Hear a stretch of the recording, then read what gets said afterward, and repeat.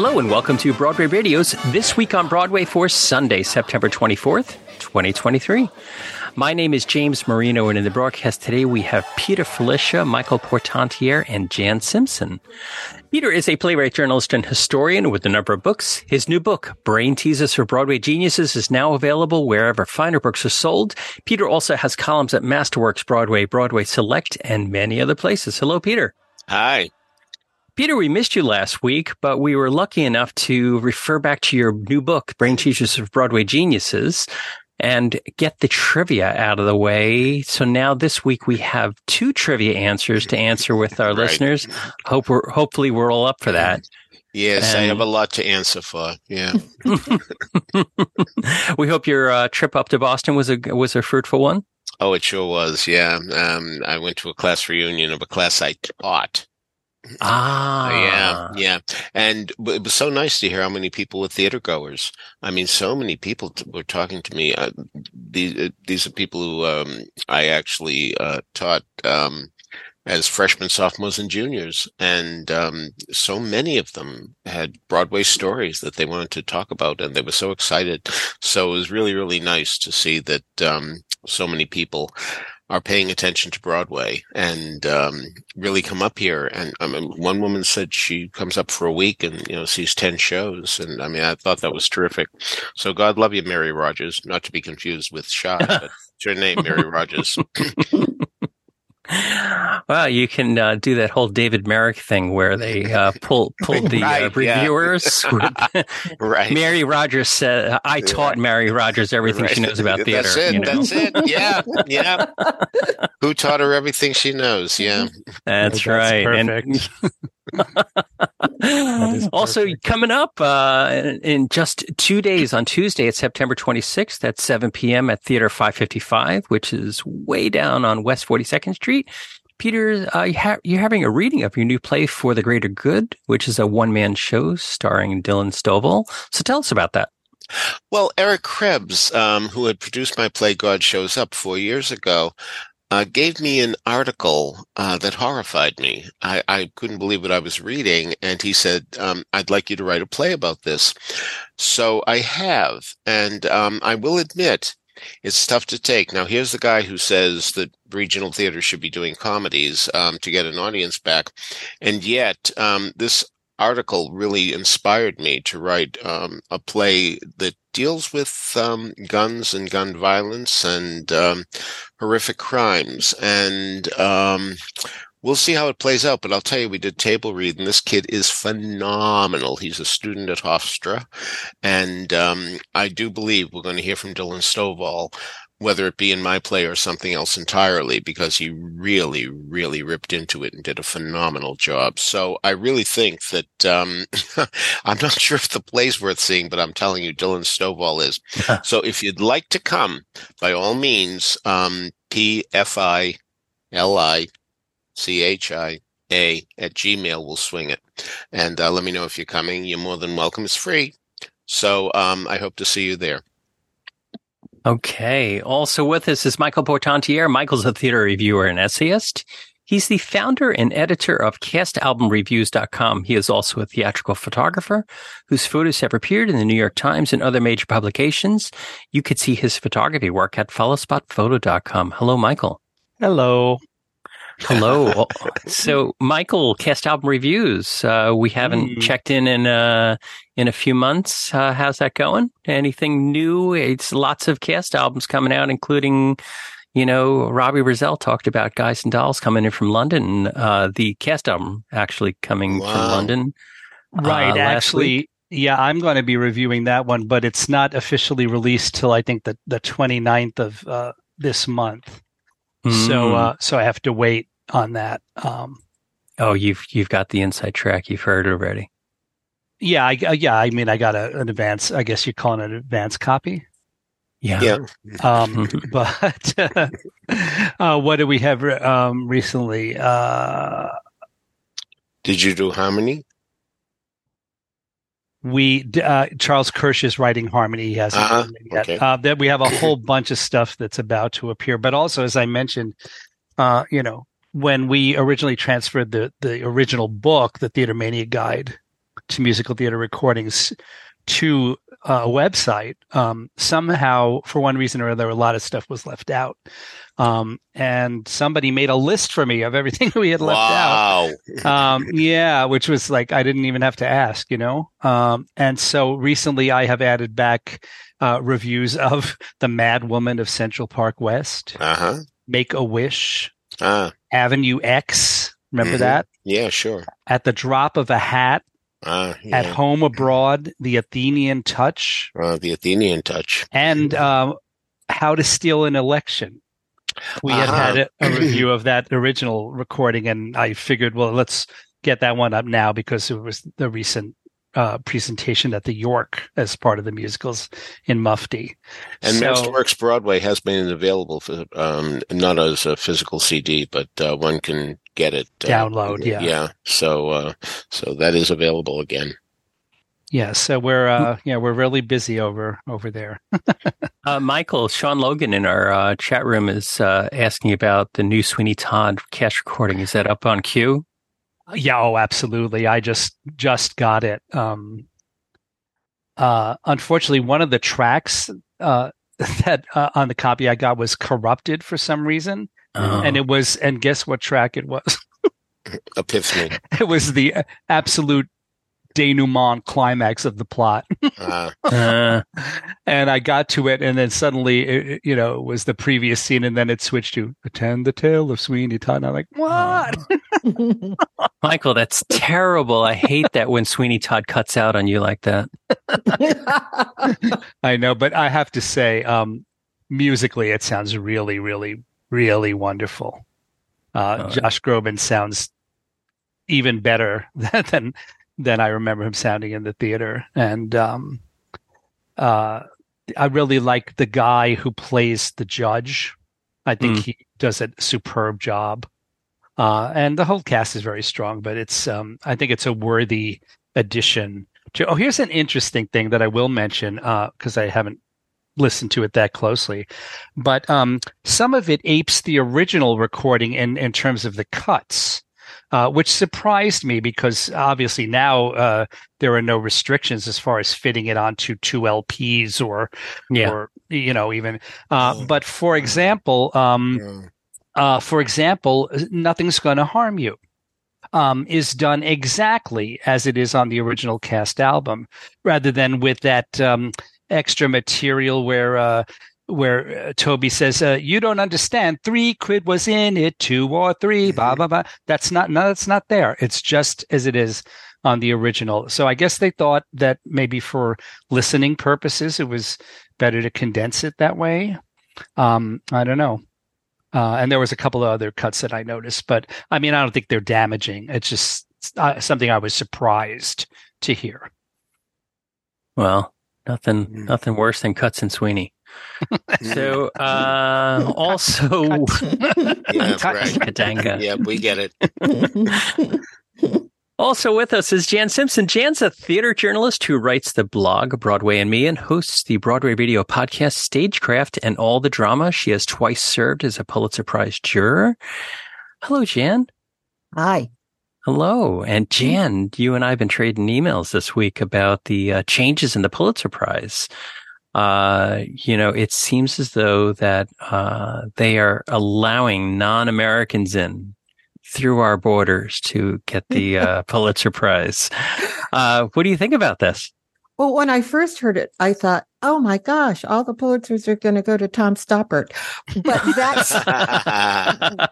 that's not what's going to happen. First off, you have to either live here permanently or spend a lot of time in this country. So, no Tom Stoppard, no David Hare.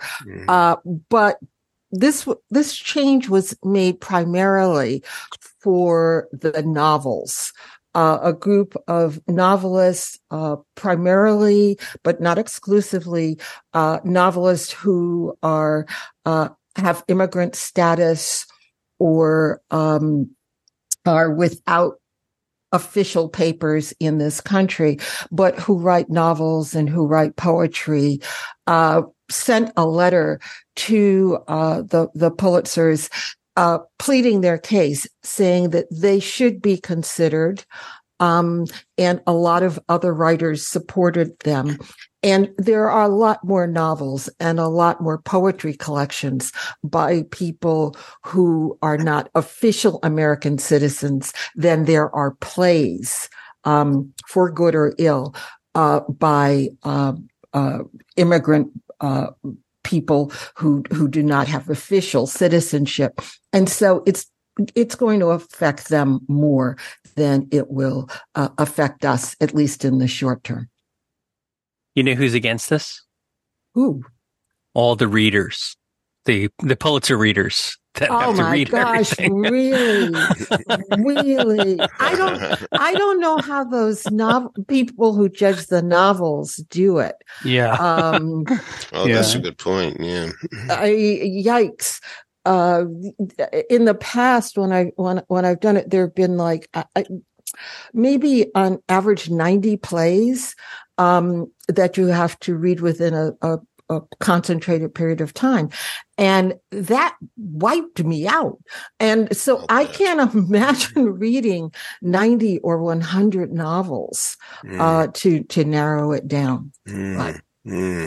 Wow. Do they make all of them read all of them? Yes. Well, for the novels, I don't know. But for the plays, yes. Interesting. Yes. Just like every Tony voter sees every show. Well, great line reading, Peter. Thank you. Well, I was thinking, maybe they could do something like they would apportion them among the readers, and then have them, the ones who read the same ones, choose the strongest of those, and then maybe have a second round. Then when everyone read the list after they had been pared down. That is what they do for the novels, because some novels, 500, 600 pages or more. Yes. Yeah. So maybe they do that. But with the plays, at least when I did it, you have to read all of the plays that come in, and then the process narrows down. People suggest the plays that they feel are the strongest. And then we have to reread those. There's a short list, and then it narrows down again, and it's reread those, and finally a recommend. So there's a lot of reading. Yeah. All right. So one place that you might find a lot of former Pulitzer memorabilia is at the Broadway Flea Market and Grand Auction, which is next Sunday, October 1st. Excuse me. So, Peter, you're going to be out there, right? Yeah, the Theater World Awards, which I MC every year. We have a table each year with various pieces of memorabilia from the awards and everything else, books, records, what have you. So it's worth stopping by, and I'd love to meet people who listen to these podcasts, so that'd be great. And we're looking for better weather than we're having this weekend in New York. So it's rough here in the dreary rain this week, but October 1st, next Sunday, starting at 10 a.m. to 7 p.m. If you get over to Times Square, you're going to see lots of tables with great memorabilia, stuff you can't get anywhere else. And I believe I read that they are reinstating the autograph booth, nice. Autograph. I guess that had not been reinstated last year, presumably still because of COVID, I'm guessing. Mm-hmm. But yeah, and I don't know if they're going to have any restrictions as to whatever, if people have to wear masks, the people coming up to the table. But I haven't read anything either way about that, but it's nice to know that it will be back. Let's get on to some news this week. And this is like, what's the four pillars of the apocalypse, or what do they call that? Four horsemen. The four horsemen. The four horsemen.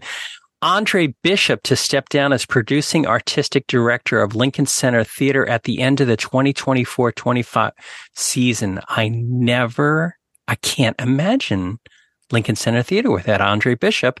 And this comes on the heels of Carol Rothman stepping down at Second Stage. Mm-hmm. And of course, earlier in the year, Todd Haynes passed away. And Andre Lenz, over at Primary Andrew Lindsay. Mm-hmm. Andrew Lindsay at Primary Stages, Jim Nicola at New York Theater Works, Sarah Benson at Soho Rep. This is a monumental change to the Broadway ecosystem, isn't it? So the only one left apparently is Lynn Meadow. Lynn Meadow, yeah. Mm-hmm. Although Barry Grove stepped down, but she's hanging in there. Yeah. Yeah.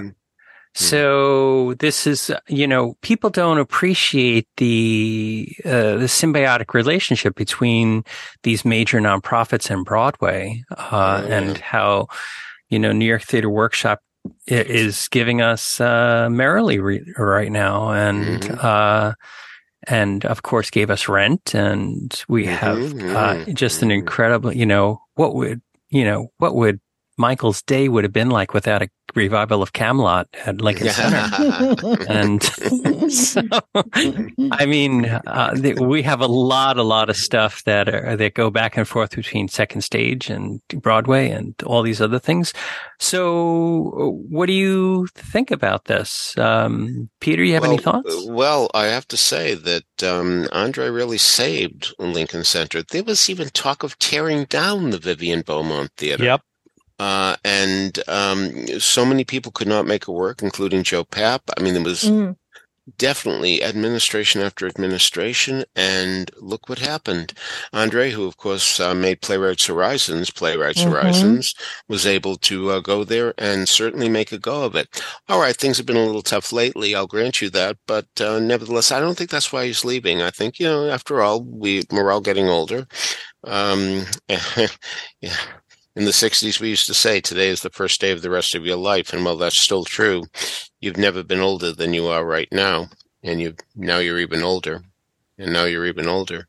So no way to go but up. But anyway, Andre certainly deserves a retirement in good times. But let's not forget that he really saved that theater. And God love him for doing so. And before that, he was a major force at Playwrights Horizons. Yeah. It's a really wonderful, admirable, stellar career. I am sorry, regardless of your snark, James, about my feelings about Camelot, I would not be surprised if that didn't at least contribute. That should have been a slam dunk, and it wasn't. And I think, I would place all of the blame on Bartlett Sher and Aaron Sorkin, but of course, Andre is still the one who calls the shots. So I do hope. I believe that we have read that he it will be there until the end of next season. Correct? Yeah, right. Mm-hmm. Yeah. So I very much hope that he has at least one more wonderful hit in that time, and maybe. Maybe it will, or maybe it won't involve Bartlett Sher. Well, one of the things I liked about what he did at Lincoln Center is that he did take big swings. Oh, sure. And he wasn't risk averse. He'd do things like The Coast of Utopia. Which had, like 17,000 actors on the stage and in multiple parts. He'd do things like that weird John Guare thing, A Man of All Colors or something. Yeah. He would just go out there and do what we hope theater would do. Take a chance on the creative people. Let them, put the money behind them and let's see what it is. And so the hits, the misses, I was always really grateful for how he led that company. And a recent example of that was The Skin of Our Teeth. Yes. I mean, even if you didn't Yes. think that production worked on a whole, it was absolutely extraordinary. Yes. And I think I've always assumed that Lincoln Center Theater is well funded, in terms of endowment, et cetera. But I don't think Andre was a spendthrift. But as you said, Jan, he would spend the money necessary. There was that incredible production of Dinner at 8 that they did with that unbelievable set. It was so great to see that. Their sets are just about always gorgeous. True. And so there's that. But also, I think Andre is, he'll be 75, I think, next, in November. And so he just may feel as though, he wants to step back. But I think what's really interesting with all of these changes, because I took a look after James and I started exchanging these emails, and within the past 2 or 3 years, there have been changes at 1, 2, 3, 4, 5, 6, 7, 8, 9 of the major nonprofit theaters here in New York. And that's, most of these people came in the late 60s, early 70s, when the nonprofit theater movement was really getting started. And now we're having a changing of the guard. And it's going to be interesting to see who comes in particularly at this very challenging time for nonprofit theaters. They've got so much to balance, bringing audiences back after the pandemic, developing new audiences who haven't traditionally gone to the theater, be it people of color, be it young people, be it people who just have felt that they've not seen themselves on stages. They've got to deal with less money coming in from the government, even from foundations. They've got to deal with the, real insistence that we have more inclusive, more diverse theater. The people who come in will be faced with a lot of challenges. And I just hope that those of us who really love theater will be patient with them, be supportive of them as they try to figure this out. We're entering, I think, a new phase of theater. I agree entirely. Yeah, we talk about, it seems as though that when we review the Lincoln Center shows, we always say, this is a big cast even for Lincoln Center, because most of the time they can't be done. And I think about, you mentioned Skin of Our Teeth, but I think about The King and I. And the size of that cast in The King and I was, rivals the casts that the Public Works do in Shakespeare in the Park. It's like, you can't. And of course, those two things are both nonprofits that live on the support of major donors and are able to do that. And you talk about sets, and I think about Act One. Right. Sure. The Act One set was, yeah. I mean, or the My Fair Lady set in the revival a few years back. They just, it's what they have done at Lincoln Center is unmatched by anything I've ever seen anywhere else. Although I've not seen, the rumored the rumored theater in Russia where they, rehearse for 4 years on a production, Yeah. So, there's a lot of change in the air, and as these, who do you replace Andre Bishop with? You have to replace Andre Bishop with somebody that's already running a major nonprofit theater. And so what happens down the whole scale there, so you're going to pull somebody from I don't know. And I don't think the current feeling is that he has to be replaced with someone like that. I think it might be new blood, and let's hope the new blood is up for it. I would be really, really surprised if it weren't somebody who are running a major nonprofit right Really? now. And not from New York. Could be like Oregon Shakespeare Theater or somewhere out of Chicago or things like that. But well, maybe you're right. They may be going in a different direction. Just this week, the Geffen Playhouse out in Los Angeles announced that Terrell Alvin McCraney was going to take over as its artistic director. Wow. And that's unusual. He's a playwright. Yeah. So that's what I was thinking. Yeah, that's when you said that, Michael, that's what tripped, my thinking here. So they may go in a different direction in that way. That's why I think it's, we're in new territory, folks. It's a really, interesting time.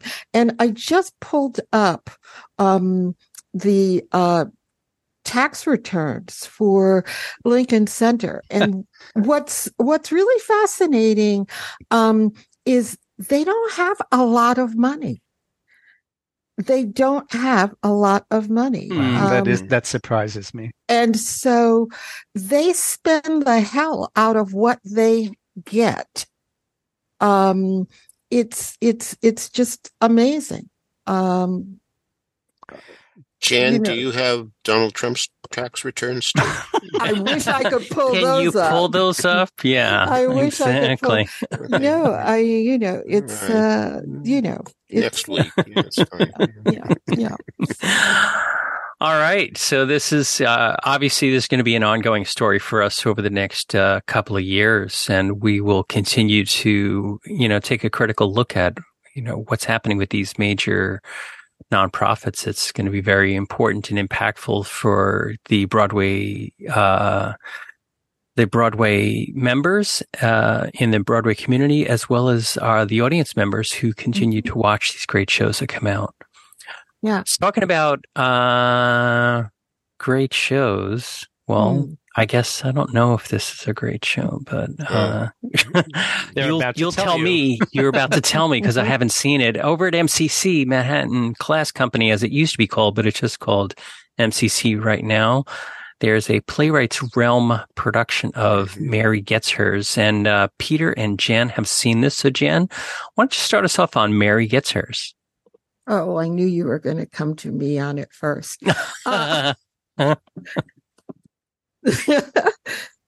This play is it's by a playwright named Emma Horwitz, and it's based on a 10th century play by a German nun named Roswitha. I think that's how you pronounce her name. And Horwitz has put a real contemporary spin on this play. And it's one of those plays that, even though it's done in its original setting and with the costumes of that period, uses contemporary language. And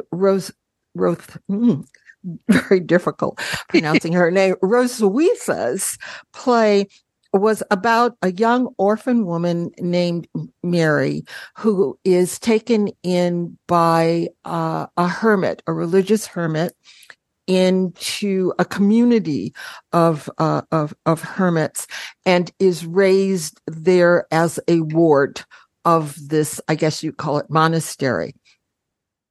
But she leaves the monastery and becomes a prostitute. And the original hermit who rescued her when she was orphaned during one of the episodes of the plague, the Black Plague, that was always seeming to pop up in medieval times, turns out to have been her uncle. And he goes to the brothel and he reclaims her, and it is a story of religious redemption. That's the original version. The version that's done in Mary Gets Hers makes a lot of fun of religion. All of the characters, male and female, be it the Mary or the monks or the brothel keeper or the clients of the brothel, are all played by female actors. This is very similar to me to what Brandon Jacob Jenkins did with Octoroon.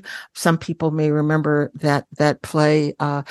He put a contemporary spin on the Dion Boucicault melodrama. He also did it with Everybody, where he put a contemporary spin on morality plays during medieval times.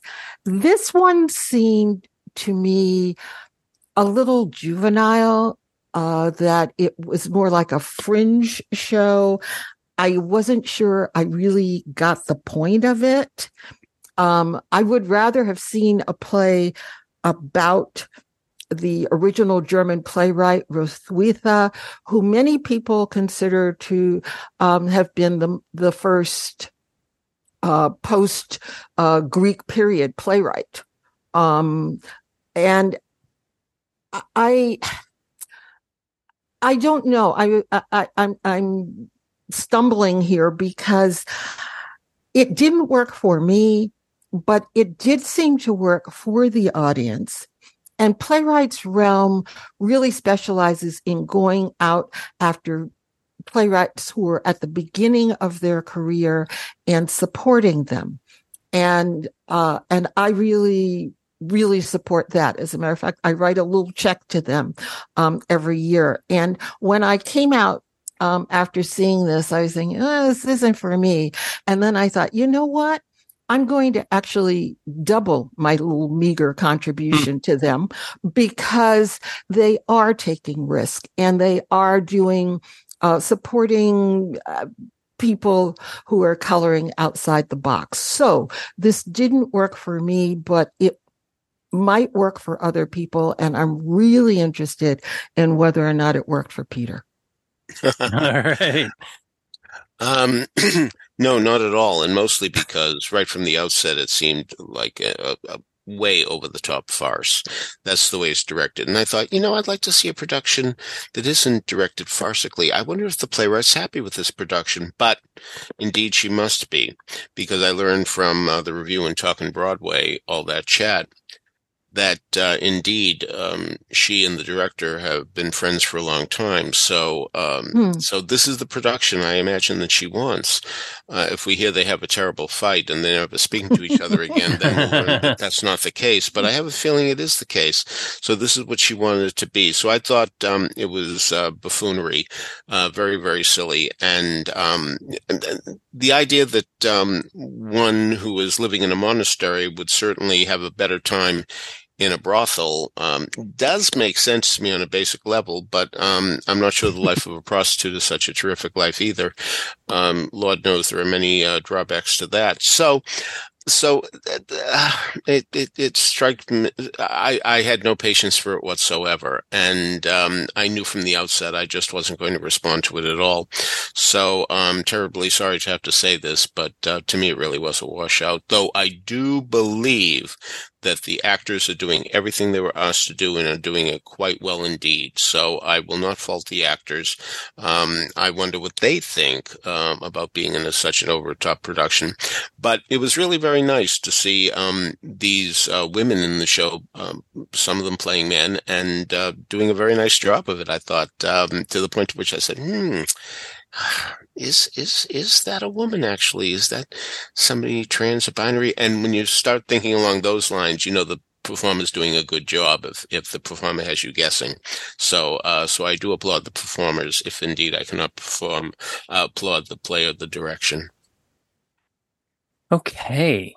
So that is Mary Gets Hers over at MCC. It's running through October 14th. We'll have a link to that in the show notes. Peter, you were over at the York to see Golden Rainbow, so give us your rundown on that. Well, Golden Rainbow is a 1968 musical that was considered quite a dull and terrible show in its time. If you read William Goldman's book, The Season, it's under the chapter called Washing Garbage, which, of course, doesn't promise we're going to hear such good things about the show. It was considered pretty junky at the time. It was a vehicle for Steve Lawrence and Edie Gourmet, a married couple.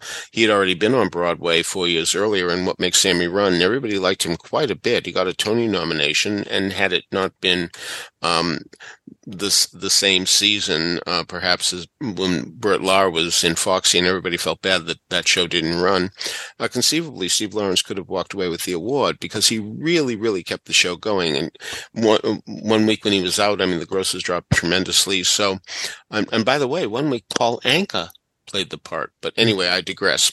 So, Golden Rainbow was written by Walter Marks and Ernest Kanoy, who had worked together on Bajor 4 years earlier. And the thing was that this was based on a play by Arnold Schulman called A Hole in the Head. You may have seen the movie, and if you haven't, you can. It's about a single father who has a kid, and they're living in the original play, they're living in Miami, but there was an idea to change it to Las Vegas, which I think was a smart idea. And there he is, and the Golden Rainbow Hotel is not doing well at all, and they owe a lot of money, and what's going to happen, and so on and so forth. In the original play, he has, I think it's grandparents, but maybe not an uncle, but certainly a married couple that is older and more settled and all that, and they come and they want to take the kid away, and indeed provide a better life for him than in this shady environment. Well, because Steve Lawrence was married to Edie Gourmet and they wanted to have her something to do, they made it a single mother. Now, Goldman took great issue with this, saying, well, if she's a single woman, I should say, if she's a single woman, is she really going to do a better job of it than a single father? Because she's going to have to work and so on and so forth. But, as longtime Broadway observer Joe Marchese said, times have changed so much, and we do see single mothers and routinely taking care of children and doing a good job of it. So I don't think that's a barrier anymore. Well, whether it is or it isn't, there's no question there's been a great deal of revision in this Golden Rainbow. And but what's ever been revised has mostly been revised in the score. If you know the score from the original Broadway cast album, you're not going to hear all of it. And you're going to hear a lot of new songs, some of which are really, really good. So this is worth seeing for that. And the cast is terrific, terrific. Max von Essen playing the Steve Lawrence role, really, really quite wonderful. Mary David playing the Gourmet role, phenomenal. Beautifully, beautifully sung. And by the way, whatever you want to say about Golden Rainbow, whatever you want to say about Washing Garbage, Walter Marks really wrote for Steve and Edie. He knew their strengths, and he wrote songs that really were in their wheelhouse, including the famous song, I've Got to Be Me. Unfortunately, it didn't become a famous song while the show was running, so it didn't help. It became famous later through a Sammy Davis Jr. recording, and it's a song that a lot of people know, but it certainly didn't help at the box office. It was too little and much too late. So anyway, but he really wrote very, very well for those characters, for those people, and for those characters too, for that matter. But that doesn't mean that Max von Essen and Mary David aren't doing a phenomenal job delivering these songs. Well, they're not the only two who are extraordinary. Benjamin Pajak, who many people might know from playing Winthrop and the Music Man in the Hugh Jackman revival. They may know him from Oliver, doing it encores earlier, last year, I guess, yeah, whenever it was. So, and if you went to the Theatre World Awards this year, you saw him do Gary, Indiana, and Where Is Love from both of those shows, and Tore Down the House, and he really is tremendous. He is so amazing. Josh Ellis, who was there last night, said, what a Patrick he would make in Maine. He would be so good in that part. They really got to revive it. Really soon. Really soon. Yeah, I'll grant you that. Grant you that. Yeah, we're not the only ones getting older, so are they. And but the thing is, I mean, he's so good that, frankly, I think he should be over the title. Benjamin Pajak in Mame, also starring Audra McDonald or whatever. But I mean, really, he is so fun. His comic timing is amazing. He knows how to do a double take. He is so wonderful. He sings beautifully. And what was really interesting in the curtain call, this may have been inadvertent, but he's in the center. There are 5 people on each side of him. He's actually in the center.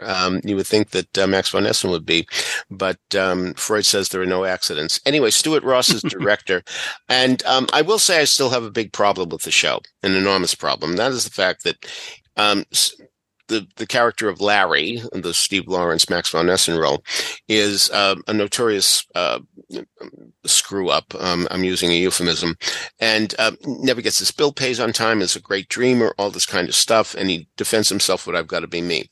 Well, he really wants to get Golden Rainbow solvent, so he writes the aunt, that's who she is now, Judy, to wire him $5,000 because the kid is sick in the hospital and the doctors don't know what it is. Well, she gets so concerned that she flies out there. He was hoping just for a check, but she flies out there and she discovers that he's lying. Okay, we want this man to grow. We want him to really take responsibility. And in the second act, after she gives him the $5,000, he's been trying to get an old friend from back home to invest in an idea he has. And the guy owns a casino and loves to gamble and what have you. And he challenges him to gamble at one point. And he does. He gambles the $5,000 and loses everything. And we hate him for that. I really wish what would happen is that he would actually sing "I've Got to Be Me," essentially saying, it's got to be my kid. It's got to be Ben. Change the name to that, and for more reasons than one. Anyway, and to have him take responsibility. What we're expected to believe here is that after all this has taken place, that he's lost everything, that they're going to buy a diner that has been failing, and they're going to turn it into a gourmet diner, not to be confused with the gourmet, the other type of gourmet, and that they're going to really make a go of it, and it's going to be so successful, they're going to franchise all around the country. This is part of the show. And this woman is an executive for Lord and Taylor, and they're going to have her be a chief cook and bottle washer. I mean, it's so unbelievable. But I really would love to see him grow and take responsibility and really do something for his kid. I know that we're expecting him to roll those dice and lose, and I think that's really too bad. By the way, Robert Cuccioli plays the guy Carmine Malatesta. Need I say more about who Carmine Malatesta must be? So terrific in the role, and does a very nice Marlon Brando Godfather imitation at one point. So a very strong cast. It's worth going to for a number of reasons, including hearing the new songs and some old songs with different lyrics. I don't know any human being who loves show music who doesn't like the song For Once in Your Life. And it has completely new lyrics now, and I think stronger ones, because in the original, the Edie Gourmet character is seduced too easily into the good life, and there's still plenty of the show to go. So here it doesn't advance the action at all, I'll grant you, but I think it's a much stronger song. So a lot of assets, certainly liabilities, but Stuart Ross has put a wonderful cast on stage, and if you've ever had any curiosity about Golden Rainbow, you must be there. If you had no curiosity about Golden Rainbow, you will still have many pleasures in this York Theatre Musical and Mufti's production. All right. That is yet another week to see that. It runs through October 1st. We'll have a link to that in the show notes. Next up, Jan, Peter, and Michael got to see Dig at 59 East 59, the new Teresa Rebeck show. So, Michael, why don't you get us started off on this? Thanks a lot. I stuck it to Jan first, and I stuck it to Peter. Now it was your turn. Yeah. My turn came up. My number came up. Okay. I've always found Teresa Rebeck. I think that's how she pronounced it. Does anyone know for sure? I don't know. I've Don't heard know. Rebecca or Rebeck, but all right, Oh, Teresa Rebeck, who, by the way, wrote and directed this production, which I think there lies a huge problem. But as a playwright, I've always found her very frustrating because I think she has a tremendous amount of talent that has been demonstrated in many things she's written, but also a lot of drawbacks. And one thing that seems to me that she does is that she will put things in her place just for shock effect. And it works for shock effect, but I don't think that makes for good playwriting. And there's at least two things that happen in this that were such a turnoff to me that I was my intelligence was insulted, and also I was morally offended at one or two places. In brief, it's the story of a fellow named Roger who runs I was going to say a flower store, but I guess you would say a plant store, because he actually makes the points that there are very few flowering plants in his shop. He just doesn't like to deal with them for some reason, at least not at the beginning. Anyway, he's I don't know, maybe like about 60 or so, maybe a little older. And this youngish woman turns up in the shop one day, and she's obviously in very, very bad shape. And this is indicated by the fact that she's when we first see her, she's sitting in the corner, practically in a fetal position. So no subtlety there in the direction. And that character's name is Megan, played by Andrea Siglowski. Roger is played by Jeffrey Bean, if I didn't say that. And it turns out that gradually we learn that something horrible happened in Megan's past. And I don't think this is a spoiler for me to say what that is, because it's revealed right at the beginning almost of this play. She some years earlier had supposedly left her child alone in a car, and the child died from suffocation and heat exposure. And so this story was all over the news, and so Megan is hated by everyone in the community, and everyone, and even we're led to believe people all over the world, who latch onto this story of this neglected mother and how horrible to do that to a little baby. So one can understand why she's in pretty bad shape, but she's trying to continue her life, and Roger gives her a job. And it's basically what happens is we see her sort of blossom, if you will, a metaphor that's not, again, very subtle, in this plant store, this with some flowering plants. Over the course of the play, other characters include Andrea's stepfather, Lou, played by Trini Sandoval, who apparently is there because he does Roger's books. He does the books for the shop, and that's apparently his only involvement. But because of that, he feels like he can come in whenever he wants and just comment on how everything is done and sort of try to run things and complain to Roger that he's not doing things right. There's also a female customer who turns out to be quite a pill, and her name is Molly, and she's played by Mary Bacon. Then there's this fellow named Everett, who's a stoner type, very, very well played, amusingly played by Greg Keller, who sometimes drives a truck for Roger to deliver the plants, but he's sort of on again, off again, because he's such a stoner. And so, and then there's one more character who I can't reveal because that would be a spoiler. But anyway, so to use the idea of having a little child be killed in that way, to me, it's you're really treading on very, very shaky ground, to begin with. and the way that is then used, to me, was just ridiculous. Because early on, somebody says, I think Roger says something like to someone else, well, we don't necessarily know the whole story. And so that causes the audience and me to suddenly start thinking for the whole rest of the play, well, what could he possibly mean by that? Either she left her son in the car to die, or she didn't. Well, I won't reveal what the answer is, but when it comes, it was beyond all credibility that would ever happen among any human beings on this earth that we live in. So I don't think that that's good playwriting.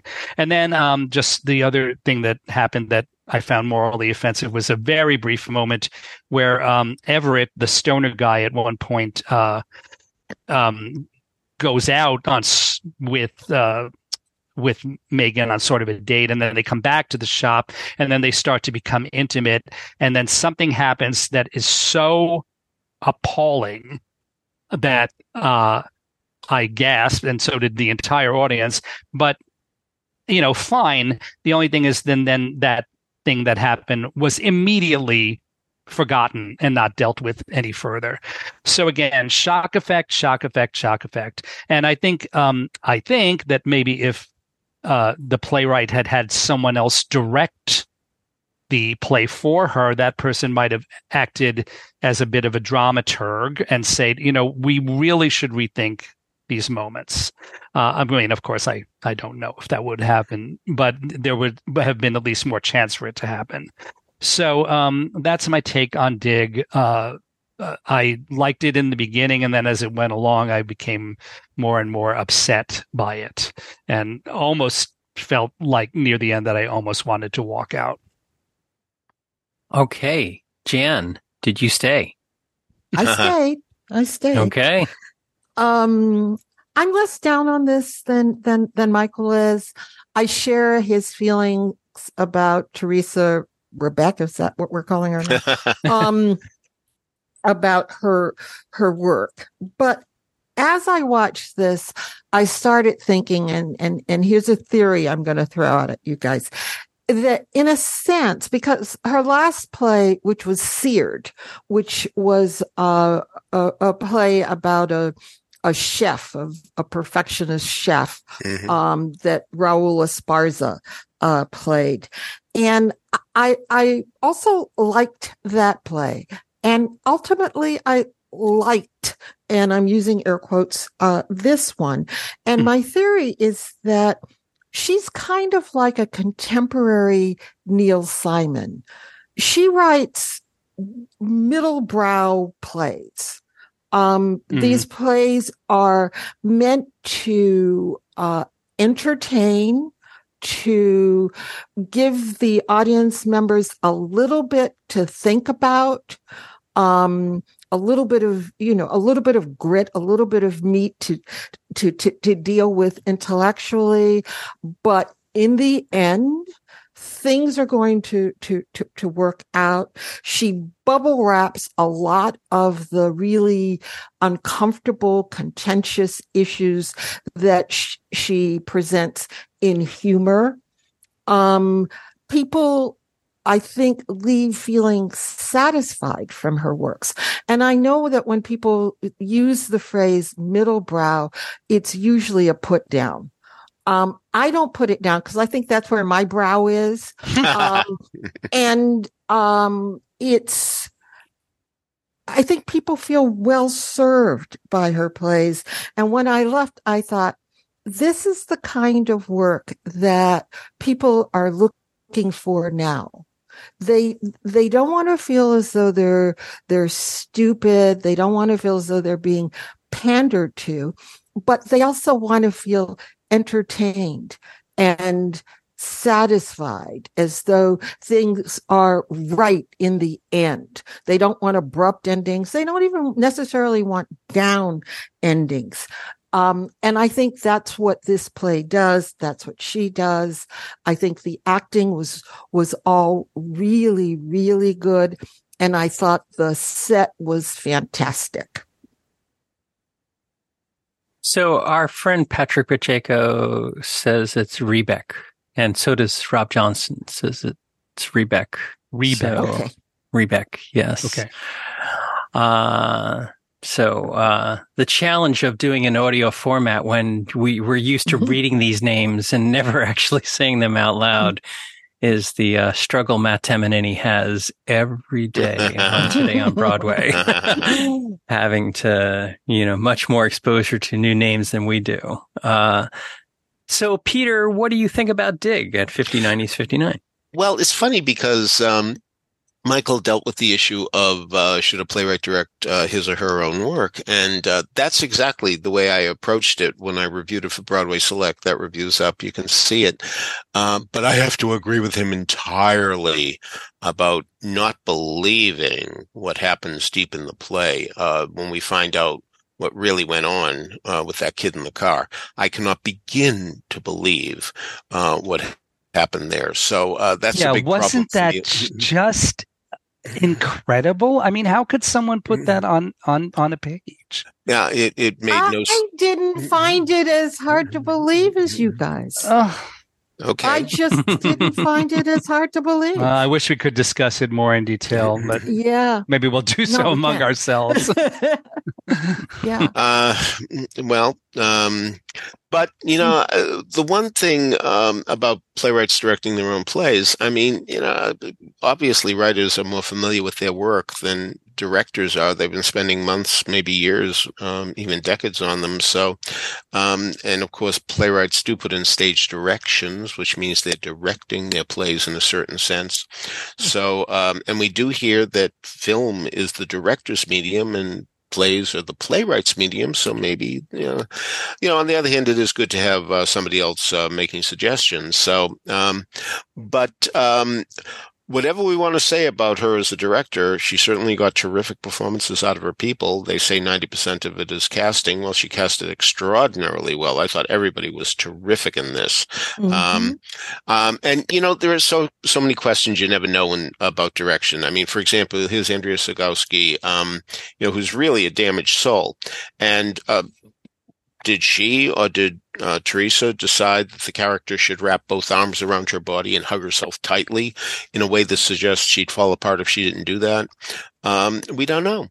Was it a case of the director saying, do this? Or, oh, yeah, leave that in. That's good. So we never know. But I thought the cast was terrific. And for that matter, I don't know if Fabian Fidel Aguilar, who was the costume designer, decided that she should have jeans with holes in her knees. Now, Lord knows that's a fashion statement for a lot of people, but was it a way of saying this lady is damaged?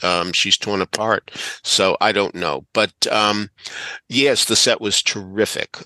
No question about that. I also had a problem late in the play when the owner of the store leaves in a situation where I don't think he'd leave because, let me just say there's a loose cannon, moment where,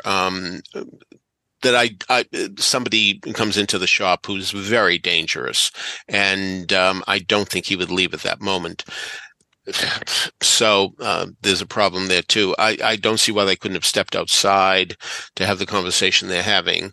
And if they did, we're used now to people coming to the lip of the stage and the lights dimming and we know we're in a different place. So I think that would have helped tremendously because I do not believe this man who was so into his shop would leave when it's very clear that somebody threatening was there. The one thing about Teresa Rebec, there were many good things about Teresa, but the thing is, boy, did she do the research. I mean, when she did Mauritius, that she spent so many arduous days, months, researching the stamp world. And here, I mean, this is the first time I've heard the word photosynthesis since high school. I did the same reaction exactly. No, I mean, really, so you can really tell she put in the time to learn about play. So when she gets an idea for a play, she doesn't just write; she researches, and I have great respect for her for doing that. So, but if only she had found a different ending. Well, again, it doesn't bother Jan, but Michael and I are on the same page on this one. By the way, if we didn't mention, this is Primary Stages at 59 East 59. And as we did mention earlier, Primary Stages is one of the places that has recently lost its leader or will be losing its leader. In this case, it was the death of Andrew Lindsay. And there is a little dedication to him on the back of the, it's not a playbill that you received. It's a one sheet, but it says this production is dedicated to Primary Stage's late artistic director, Andrew Lindsay. His outstanding contributions made an indelible mark not only on Primary Stages, but on American theater as a whole. With this show, we celebrate his vision, creativity, generosity, and kindness. He was always there. Yes. At the Primary Stages productions. I actually wondered at one point, did he have another life? Because every time I went there, he was there welcoming people and so on. And as it turned out, he did have another life. Mary Bacon, who appears in the play, is his widow. Oh, yeah. Really? Oh, I never knew that. She's tremendous, by the way. It's not much of a part for her, but she's always wonderful, and I'm always glad to see her in the show. Yes, she's done a lot at the Mint and elsewhere. All right. So Peter and Jan got over to the Lucy Lortel to see Rachel Bloom in her show, Death, Let Me Do My Show. Okay, so Jan, why don't you start us off with this? I think most people who listen to this will know Rachel Bloom from her TV show, Crazy Ex-Girlfriend. She is, though, I think primarily a stand-up comic. And this show sort of balances the two. One of the things that made Crazy Ex-Girlfriend, that was a trademark of that show, were the songs that she wrote and co-wrote and performed. And so there are songs in this show. There's sort of a theme to this show, and it's stand-up. It's very similar to a Mike Birbiglia show, and that makes sense because it's directed by the same person, Seth Barish. This show, she starts it off pretending and that she is going to do the show that she had scheduled to do in 2020. But of course, that show got canceled, as like all of life did, in early 2020.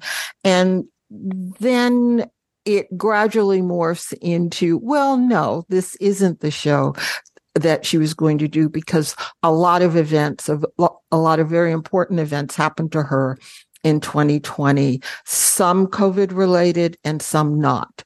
The two major things are that she had a child during the pandemic, and it was a very complicated birth, and that she lost her, this is well known, she lost her writing partner, Adam Schlesinger. Is that correct, Peter? Yeah. She lost her partner, Adam Schlesinger, who was an early victim of the pandemic. And she deals with these issues in the play. The songs that she does, and the songs are interspersed throughout the sort of, I guess, 80, 90 minutes show. The songs work best. They're her typical potty mouthed, ribald kinds of lyrics.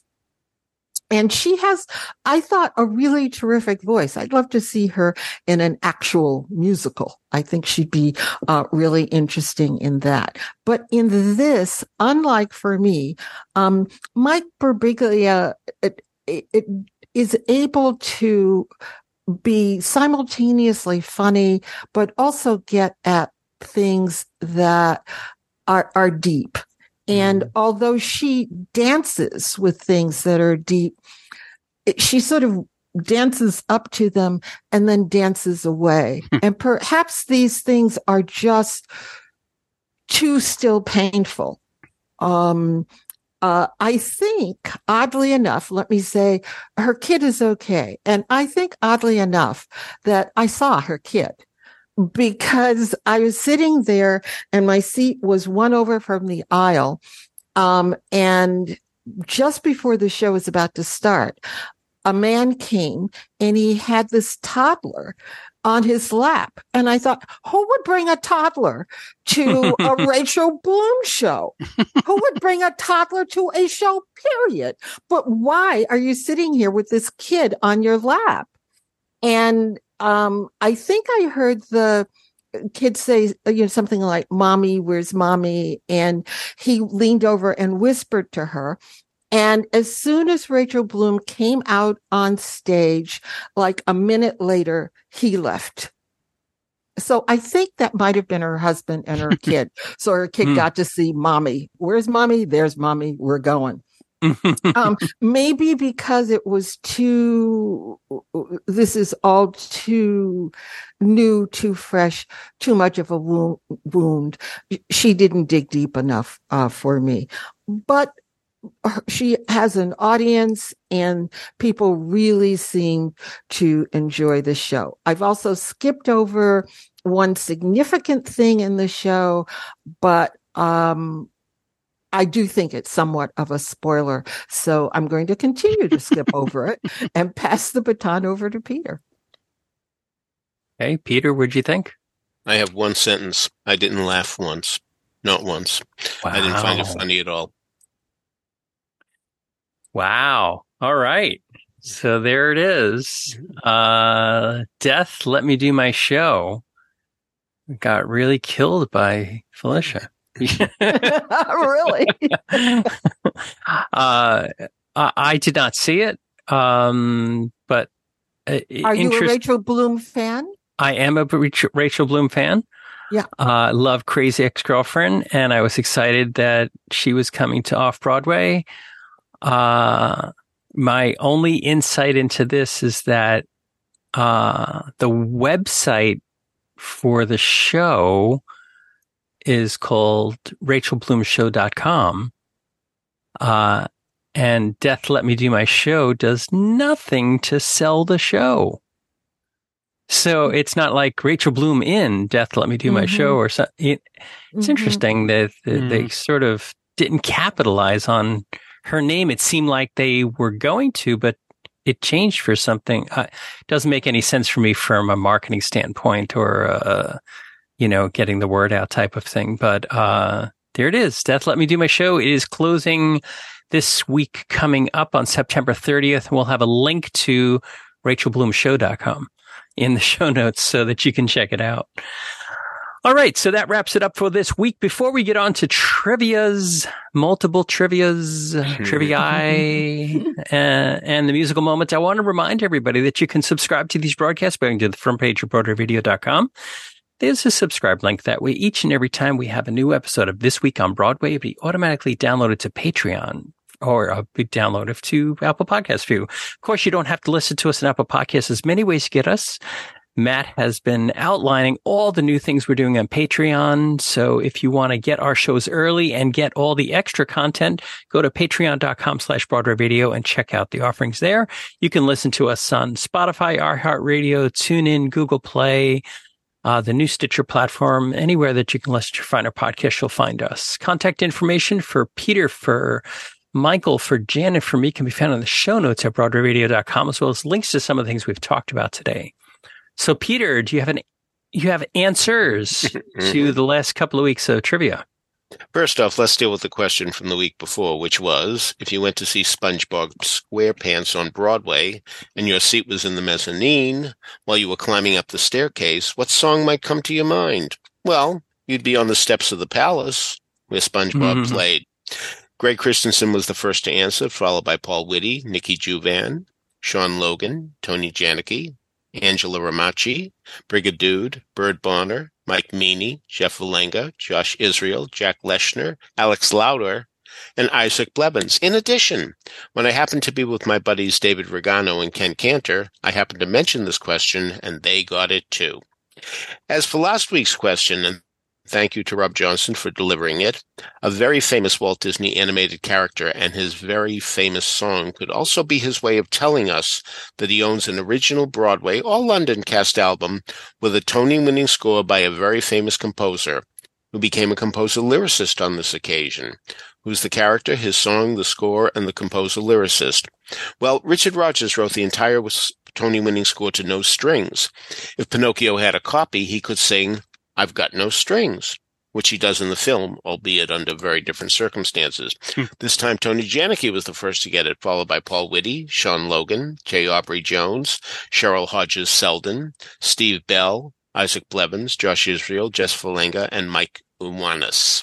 All right, this week's question. Listen to any cast album of Once Upon a Mattress, and in one of its songs, you'll hear two consecutive words just happened to be the name of a Broadway musical that closed the day the reviews came out. What was it, and what was the song in which it just happened to be mentioned? If you have an answer for that, email us at trivia@broadwayradio.com. We'll let you know if you're on the right track. So, Michael, what do we have in this week's musical moment? Well, somewhere online recently on, I think, a Facebook page, the musical Good News came up. And this was a show that was originally on Broadway in 1927. And then there was a revisal of it in 1974. And the revisal did not last long. It came to Broadway after a tour that I think did well, but then for some reason, the revisal on Broadway did not run very long at all. I don't know if it was just poor marketing or maybe the people were becoming a little tired of nostalgia after No No Nanette and Irene, or who knows. But I did get to see the show, and I remember enjoying it very much, although I don't have a lot of specific memory of it, except that I do remember one of the stars was Alice Faye, the great Alice Faye. And I waited to see her at the stage door afterwards. And I guess I was 17 at the time. And I guess she was touched by the fact that somebody so young would have waited to speak with her and see her. So she greeted me and she put her hand on my face and stroked my cheek. So I didn't wash my cheek for a long time. Anyway, in that show, in the cast was Wayne Bryan, who later went on to, among other things, become the head honcho at the Music Theater of Wichita. And he actually, there was no cast album of that 74 revisal of Good News, but he produced a privately produced cast album taken from live recordings made at various points during the run. He just, I guess, gave that to friends. I mean, he couldn't sell it or anything because he didn't get the rights. And I was going to, I considered offering some selections from that, but I too decided that maybe it would be safer not to because I'm not sure that the rights are cleared. But years later, in 1996, Wayne helped produce a full studio cast recording with cast members of the production that he later did at the Music Theater of Wichita. And so you do have that. And I think it's a terrific recording, despite the fact, actually, David Wolf's review of it on our Cast Album Reviews website is not that great. I respectfully disagree with the late David Wolf. I think it's a terrific recording with a really good cast. Kim Huber, Ann Morrison, Linda Michelle, Michael Gruber, Wayne Bryan himself, Hal Davis, Jessica Bovers, Michael McCormick, conducted really terrifically by Craig Barna, conducting the National Symphony Orchestra. So anyway, our music this week are two selections from that studio cast album. The opener is the title song, Good News, and the closer is arguably the biggest hit from the score, The Varsity Drag. So I hope you enjoy both of those. Michael, may I add that the reason that Wayne was able to produce that double disc album was because he was on a quiz show. Something I think might have been the $20,000. Oh, right. Yes. And won the big prize and said, "I'm spending the money to put out the album," and that's where that came from. And he sent me one of those, and it's numbered because there really were very few, and so I'm holding on to that. Yeah, me too. I just looked it up, and on Amazon, the disc goes for $58. So I'm surprised it's available at all. That's great. It says only 3 left in stock. So 2 all left in stock. Somebody just bought one. Someone just bought one. See the power of Broadway radio? That's it. It's immense. No question. It is. Well, okay. So on behalf of Jan Simpson, Michael Portantiere, and Peter Felicia, this is James Marino saying thanks so much for listening to Broadway Radio's This Week on Broadway. Bye-bye. Bye. Bye.